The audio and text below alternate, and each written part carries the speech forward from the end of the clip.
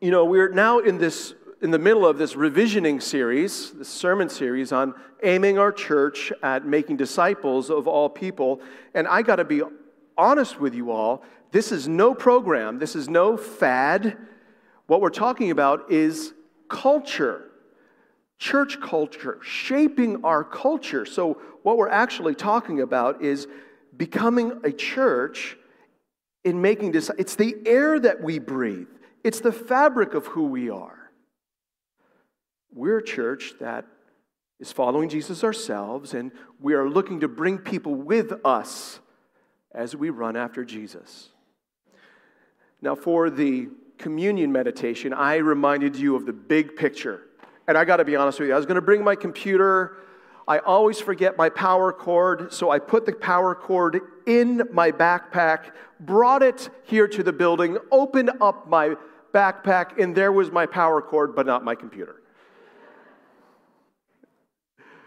So I'm going to have to verbally remind you of things.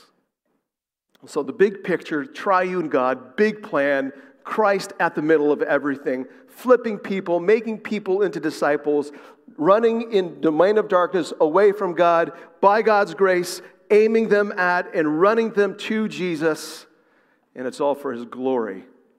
And then last week, I sought to aim you from Mark chapter 8 of what a disciple is, and I threw at you a bunch of L's. A disciple is anyone who is by God's grace laying down their life to learn from Jesus, to live for Jesus, to become like Jesus, all out of a love for Jesus. I was with some friends last night, and I was asked if I cook. And to be honest, my greatest joy in the cooking process is the eating part of the process. But I've got some cooking skills. I have some proficiency on the grill. I can flip a burger, make some steaks. I'm hit and miss with chicken. But if there is one thing I'm known for in my family, it's my ability to create massive, substantial chocolate chip pancakes. Because they're really just 4 ingredients. Bisquick, milk, eggs, chocolate chip. Very straightforward, very predictable result.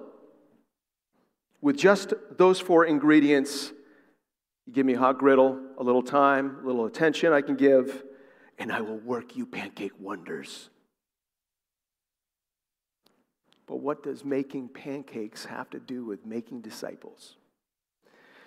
Well, if there was a recipe God has for making disciples, there are 4 essential ingredients. And if we are actively deploying, using, making the most of these means of grace, God will be working through us to make disciples, not just of ourselves, but of those living in darkness right now. So this morning, I'm going to stick pretty close to the chapter, conviction number 3, how are disciples made, from this book. And I want to walk you through the 4 P's. Proclamation of God's Word, prayerful dependence on the Holy Spirit, people are God's fellow workers, and persevering step by step. These 4 ingredients are essential to making disciples. It's God's means of grace. We get to join Him in what He's doing. So I'm going to take each of these ingredients one at a time. I'm going to point you at a verse in the Bible that talks about it. So let's get cooking. Ingredient number 1, proclamation of the Word of God. Would you open up your Bibles to 2 Timothy chapter 3, verses 16 and 17? Just to give you a little background, the Apostle Paul is writing 2 Timothy was actually a letter to his protege, Timothy, and he is helping Timothy establish a church in the city of Ephesus. And what a church is, it's a people who've been flipped by God's grace, who are following Jesus Christ together. Well, in chapter 3, Paul's reminding Timothy of the vital importance of the Scripture, the Word of God. Hear God's Word, on God's Word. 2 Timothy 3:16. All Scripture is breathed out by God and profitable. All Scripture, every word, is breathed out by God and profitable. Here's the claim of this book in your hands. Every word of this book did not originate in the mind of a human being. Every word of this book originated in the mind of God Himself. When we read those words, all Scripture is breathed out by God. It's getting at the very source, origin of the words of this book, where they come from.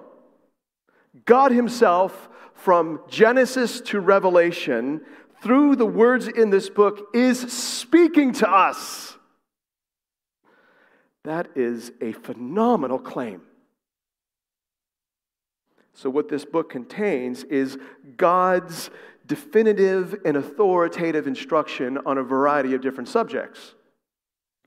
One of which is God Himself. Maybe you remember coming through our membership class. When we're talking about the Bible in our membership class, I try to make the case is the Bible is like God's selfie, making Himself known to you. This is who I am in all my glory. This book is also authoritative and definitive. This is God speaking on the nature of human beings that were image bearers corrupted by sin, in need of salvation. This book describes for us over and over again God's big plan for the fullness of time in which He is rescuing and restoring sinners into a relationship with Himself. This book tells us, God tells us how we are to live in light of what He's done on our behalf, how to follow Jesus now. This book, it lays out a way for us to live. This book is absolutely essential to becoming a Christian and to growing as a Christian. It shows us how to become a disciple and how to continually to lay down your life in order to learn from, live for, and become like Jesus again and again. So this book, our posture is not this. Our posture, each and every one of us, is this. Each one of us comes under the authority of God speaking to us. It's authoritative. It's definitive. It makes a claim on our lives. It's vital. We can't live without God's word. Jesus said, man cannot live by bread alone, but by every word that proceeds from the mouth of God. So 2 Timothy 3:16 is talking about the nature, all Scriptures God-breathed, of this book. But it also points to its effectiveness. All Scriptures breathed out by God and profitable. It gets something done. And if you look at the rest of 16, it starts telling me what it gets done. For teaching, for reproof, for correction, and for training in righteousness. Okay, does everybody have a directional app on their smartphone? Yes. I see some heads nodding. Well, if you have a directional app on your cell phone, it shows you how to go from point A to point B. It shows you the path to travel on to get to your destination. And if you go off the path, your phone app will let you know you're off the path, and then your phone app will reroute you in order to show you how to get back on the path. And then if you are regularly using that directional app on your phone, you are regularly trained by your app in how to get to certain places.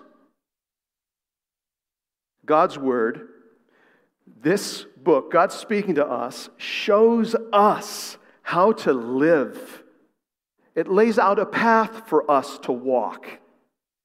It teaches us the way we should go. And then when we veer from God's path for us, it rebukes us. You're driving over the curb. Don't do that. Stop. That's not good for you. And then it corrects us how to get back on the path. How to get back on the path of life and following Jesus. And then it trains us in righteousness. It shows us again and again how to live in terms of our speech, in terms of our sexuality, in terms of how you think about yourself, how you steward your finances, what it means to follow Jesus. Again and again, it lays out a path for us to walk, helps us know when we fall off the path, step out of the path, how to get back on, and then over and over again. This book gets something done. It's life to us. It's transformational. And so what this means for our discipleship is that is absolutely for us in our following Jesus, and it's absolutely essential in helping others follow Jesus too. So the question now becomes, how do you respond?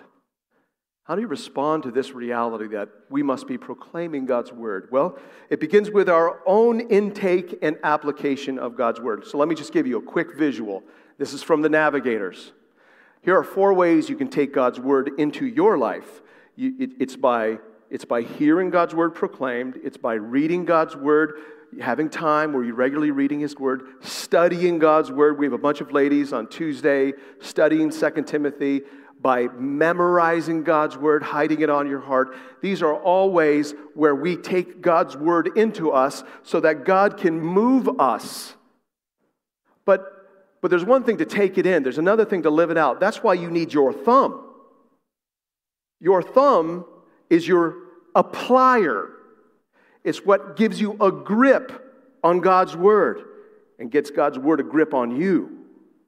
And so what it is when you hear God's word, you seek to apply it. It gives you a grip on what God is saying. And when you hear God's word and you read God's word, it gives you a better grip. And then you go on with studying, and then you go on with memorizing.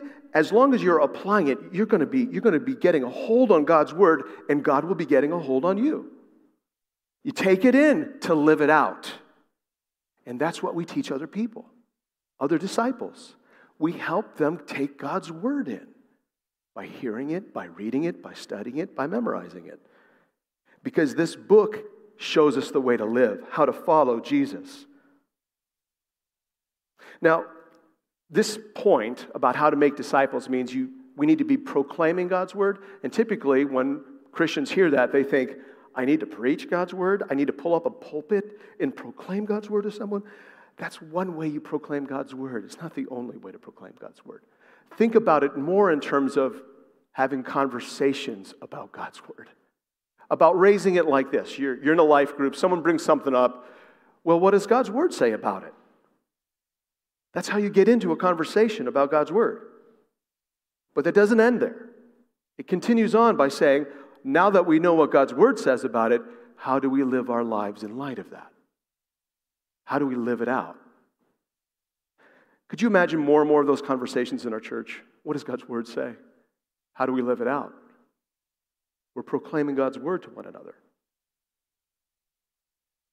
It happens conversationally. It happens over text. This past week, the life group I was in, we are swapping definitions of what it means to be a disciple. It was encouraging. It's getting God's word into our lives. So this book, God speaking to us, this is our shared, authoritative, directional app that we're all working off of to follow Jesus together. That's the first ingredient. Here's the second. The second ingredient is prayerful dependence on the Holy Spirit. If you would turn in your Bibles to John chapter 16, we're going to be looking at verses 12, 13, and 14, specifically 14. But as soon as you bring up the Holy Spirit in a room of Christians, you can have a variety of different responses. Here are 2. People hear Holy Spirit and they think, oh, we long to experience more of the Holy Spirit's fullness, and that's a good thing. But many times people have a very specific idea of what it looks like to experience the Holy Spirit's fullness. On the other side, people hear you say Holy Spirit and they get a little guarded and a little suspicious because they've come out or they've seen abuse of the Holy Spirit. Whether that's in teaching or an experience, it's left a bad taste in your mouth. And so what do? Here's what we do. What does God's Word say about the Holy Spirit? And that's why I have you in John chapter 16. In John chapter 16, Jesus is preparing his disciples for his departure. He's going to be crucified. He's going to be raised. He's going to ascend. He's leaving them, but he's saying, there's someone better that I'm going to leave with you, the Holy Spirit. So let me just read verses, it'd be good if I'm in the book of John, verses 12 through 14. Jesus speaking, I still have many things to say to you, but you cannot bear them now. When the Spirit of truth comes, he will guide you into all truth, for he will not speak on his own authority, but whatever he hears, he will speak, and he will declare to you the things that are to come. He will glorify me, for he will take what is mine and declare it to you. Just a couple things to note. The Holy Spirit is sent to guide us into truth. This book is our truth. The Holy Spirit is seeking to guide us in our living according to the truth revealed in this book. Furthermore, the Holy Spirit's a proclaimer. Did you see that in this passage? He will not speak on his own authority, but whatever he hears, he will speak, he will declare.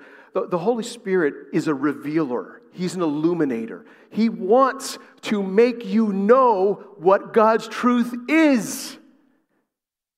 He wants that. The third thing I want you to quickly notice is the personal pronoun he. He will guide you into all truth. He will not speak on his own authority. He hears, he will speak, he will declare, he will glorify me. The Holy Spirit is the third person of the Trinity. He is not some kind of impersonal force. He is a person. And Ephesians 4:30 says you can grieve him just like you can grieve Jesus. So let me aim you now at what he says in verse 14, because this is a very simple, general way to understand what the Holy Spirit is seeking to do in our lives. We don't need to be afraid of this. It's not the only thing, but it is the primary aim of the Holy Spirit. Jesus says of him, he will glorify me, for he will take what is mine and declare it to you. Jesus says of the Holy Spirit, he will glorify, spotlight me, the one in whom salvation is accomplished, the one in whom we are called to follow. He will spotlight Jesus. J.I. Packer, a prolific author and teacher, recently died. The story goes he was on his way to preach an evening service in Vancouver, British Columbia, and he was walking up a hill to the church. Night was falling, and he was preaching on this passage, he will glorify me. And he didn't have an opening illustration. So he's trying to think of the opening illustration. He's walking up to the church building, and then he looks up, and bam, he has his opening illustration. Because as night was falling, on the front of this building was a cross illuminated by a spotlight. That's it. The Holy Spirit isn't seeking to draw attention to himself, but to the Son, to Jesus, to his cross work, to his person, so that we could glorify Jesus. So this third person of the Trinity is, by God's plan, the first person of the Trinity, seeking to glorify the second person of the Trinity, who is at the very center of God's plan of salvation. So what does this mean for us? Simply said, the primary aim of the Holy Spirit is to spotlight Jesus to us, to reveal Jesus to us, to spotlight Jesus in us, to make us like Jesus, to sanctify us, and then to empower our witness to others. The Holy Spirit is looking to spotlight Jesus to us, in us, and through us. And the good news is this: we don't need to fear the Holy Spirit. We don't need to fear him. Jesus himself is saying here, he's going to glorify me. We don't need to fear that. In fact, it should compel you to seek the Holy Spirit. To seek the Spirit, to do His work to us and in us and through us for the glory of Jesus. So what does it mean to prayerfully depend upon the Holy Spirit? Well, we regularly ask God our Father to pour out the Holy Spirit on us in various ways so that Jesus would be exalted. And I tell you that because that's exactly what the Apostle Paul does in Ephesians chapter 3, verses 14 through 19 when he prays for the Ephesian church. He asks God the Father to pour out the Holy Spirit so that Christ's love would fill them with the fullness of God, and that's what unites them. So here's how you could pray. You're regularly asking God the Father, oh God, fill me afresh. Fill me afresh so that, by your Spirit, so that I can live for Jesus in front of my children today. Fill me afresh so that I can kind of speak encouraging words to my life group. Fill me afresh so that I can exercise my gifts in the church for the glory of Jesus. Fill me afresh because I got a hard phone conversation and I want to exalt Jesus in me and through me. It also gives us a diagnostic, and here's what I mean by that. How do we know that the Holy Spirit is working in our church? Is Jesus being glorified? Is He being revealed to us? Are we being conformed to Him? Is Jesus being made known through us? These are ways in which we respond and live in light of prayerful dependence on the Holy Spirit. That's the second ingredient of making disciples. It's not by power, but by my Spirit, says the Lord. Let me now move you to the third ingredient. People are God's fellow workers. I don't know if you knew this. When you became a Christian, you were called into Christian ministry.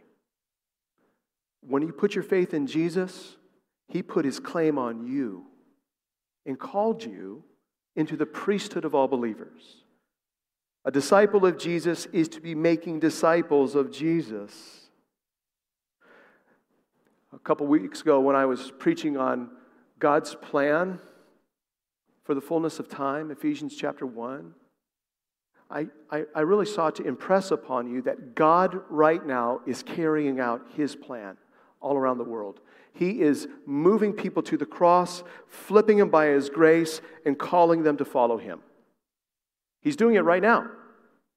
And we get to join Him in what He's doing. In fact, He calls us to join Him in what He is doing.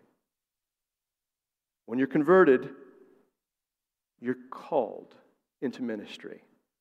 I'm going to develop this next week in a sermon unto itself, but I just want to point you to Ephesians chapter 4 real quick. I want to show you just a few things to whet your appetite. In Ephesians chapter 4, 11 through 16, Paul is talking about Christian ministry. And in 4:11 he says, "And He gave the apostles, the prophets, and the evangelists, the shepherds and teachers to equip the saints for the work of ministry, for building up the body of Christ, until we all attain to the unity of the faith and of the knowledge of the Son of God, to mature manhood, to the measure of the stature of the fullness of Christ." Look at verse 15. "Rather, speaking the truth in love, we are to grow up in every way into Him who is the head, into Christ." Let me point out just three quick things. First, the nature of the work of ministry. In verse 12, to equip the saints for the work of ministry, for building up the body of Christ. What is ministry in this passage? Building up the body of Christ. Don't confuse that. Don't think that's something other than making disciples of Jesus. Building up the body of Christ and making disciples of Jesus, we're talking about the same thing. We're just using different language. Paul's using his favorite metaphor for the church, building up the body into our head, Jesus Christ. So when Paul talks about ministry here, he's not talking about something other than making disciples. It's exactly what he's talking about. moving people towards Jesus. The second thing I want you to note is who does the work of ministry? In verse 11, he gives Christian leaders, apostles, prophets, evangelists, shepherds, teachers, to verse 12, to equip the saints for the work of ministry. The saints are all Christians. It's not an elite group of Christians. Saints are all Christians. And it's the saints who are to do the work of ministry, building up the body of Christ, making disciples of others. When you were made alive by the grace of God, you were deputized as a minister of the gospel to make disciples, to build the church. The third thing I want to point out quickly is the primary way we build up the body, make disciples. It's in verse 15. Rather, speaking the truth in love, we're to grow up in every way into Him who's the head, into Jesus. We use this book and speak this book in love to one another to move us to Jesus. Imagine with me, you go to the Christ the King Church webpage. You click on it, you enter in, you have this menu that says leadership, and then it says ministry staff. You click on the ministry staff of Christ the King Church, and to your surprise, pages full of members and regular attenders of Christ the King Church. Pictures of faces, names. You just scroll through person after person. Brothers and sisters, the ministry staff of Christ the King Church is Christ the King Church. We are the ministers. We are the priesthood in this church. So what does this mean? We're all in it together. We're all ministering together, moving towards Jesus. You've been called by Christ and gifted by the Spirit of God for the work of ministry. So the question isn't, should I do something, serve in the church? It's where and how is the best way to steward my gift. All of us are on the Christ the King Church ministry staff team. All of us. It should change the way you think about yourself. It should move you from thinking of yourself as a consumer to a participant, because you're part of the ministry staff of this church. The third ingredient to be making disciples is people are God's fellow workers. God, by His grace, works through all of us to build us up and others into Jesus. That's essential to making disciples. The fourth ingredient is persevering step by step. Persevering is godly grit. It's gumption. It's the ability to endure hardship and heartache and headache for the good work Jesus is doing in you and in others. You endure. You persevere. Discipleship is a lifelong process of daily laying down your life, of daily learning from Jesus, of daily living for Jesus, of daily becoming like Jesus because we love Him. But it's a lifelong process. A church is a community of disciples in this lifelong process of following Jesus. And we're all at different points in this race of following Jesus. Some people are just starting out. It's all new. Other people have been running for a while. Other people are moving towards the end of the race. The finish line is in sight. Discipleship is a lifelong process. And if I can borrow a title of a book from Eugene Peterson, discipleship is a long obedience in the same direction to Jesus. It's going to require perseverance, not just for you in running the race. It requires perseverance for us who are making disciples of others. It gets hard. That's why I want to point you to 1 Corinthians 15. 1 Corinthians 15 is that great passage at the end of the first book of Corinthians. This chapter starts with Paul receiving of first importance what he heard and passing on to us. It's of first importance that Christ died for our sins according to the Scripture. He was buried and he was raised on the third day according to the Scriptures. He says that is of what's first importance. We call that the gospel.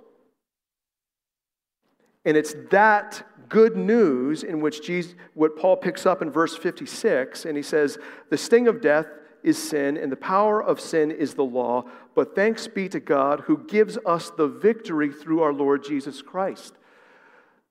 The gospel is a proclamation of victory that Jesus won over death and the power of sin. It's victory. And then in verse 58, therefore, my beloved brothers, be steadfast. That word means to have a singularity of focus. Immovable. That word means you keep on keeping on that focus. You don't veer to the left or the right. You stay on target. You press on. Always abounding in the work of the Lord. Always being a part of God's work. Moving people towards Jesus together. Announcing the victory, helping people live in light of the victory, knowing that in the Lord your labor is not in vain. When you're doing that, you know you're on target. You know you're pleasing the Lord. And it keeps you from discouragement. It helps us persevere.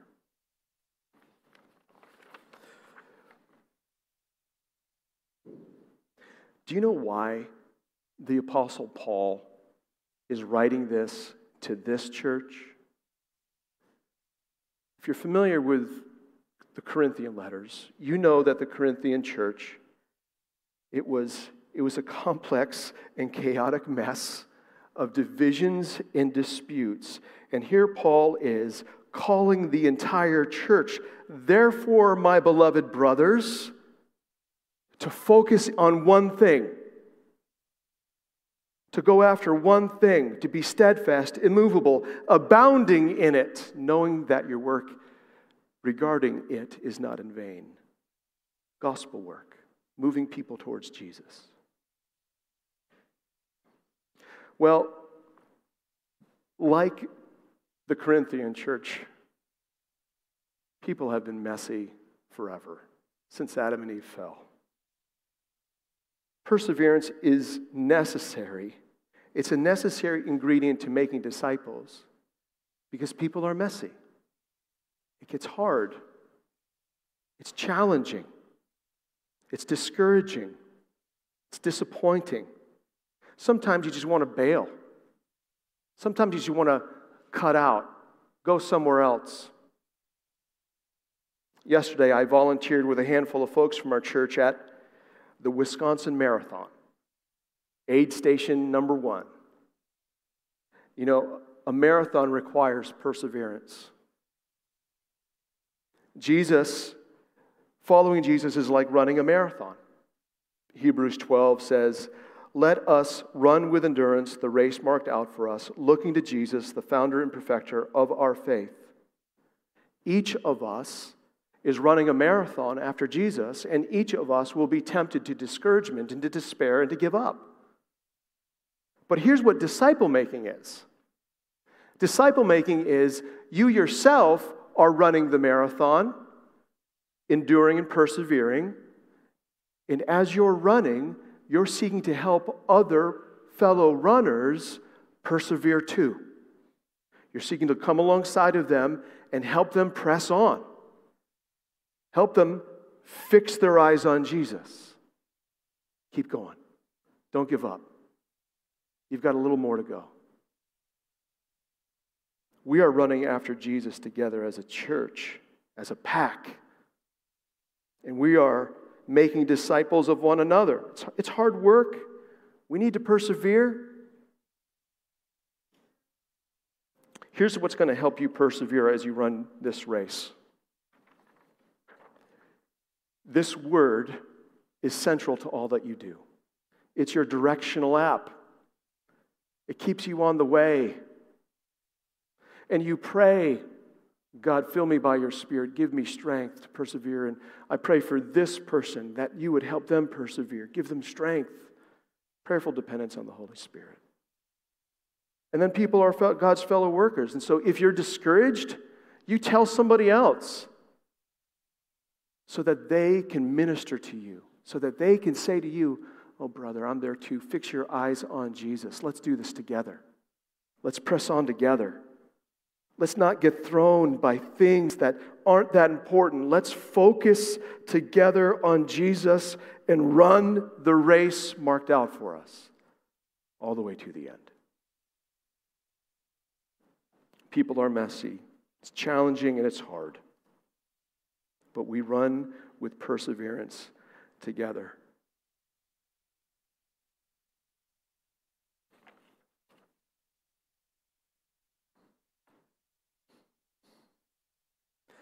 When it boils right down to it, this fourth ingredient, the secret to persevering, is fixing your eyes on Jesus. These are the four ingredients to make disciples. These are God's means of grace that which we use with one another and others to move them to Jesus together. We're moving people towards Jesus. Proclaiming the Word of God, prayerful dependence on the Holy Spirit. People are God's fellow workers and persevering step by step. We're in it for the long haul. They're means of grace. Wouldn't it be wonderful if more and more of us are saying to one another, let's fix our eyes on Jesus and let's call other people to come run the race with us, to come follow Jesus, to lay our lives down, to learn from Jesus, to live for Him, to become like Him, because we love Him. We know this is God's plan for the fullness of time. Making disciples of Jesus is way better than making chocolate chip pancakes. Do you know why? We get to see God change people. And we get to be changed in the doing. Will you pray with me? God in heaven, we're in over our heads. We want to faithfully live according to your word. We want to be empowered by your Spirit. We want to be faithfully stewarding the gifts you've given us to the building up of your body. We want to persevere step by step in our own pursuit of you and helping others in their pursuit of you. Father, would you pour out your Holy Spirit upon us, your people?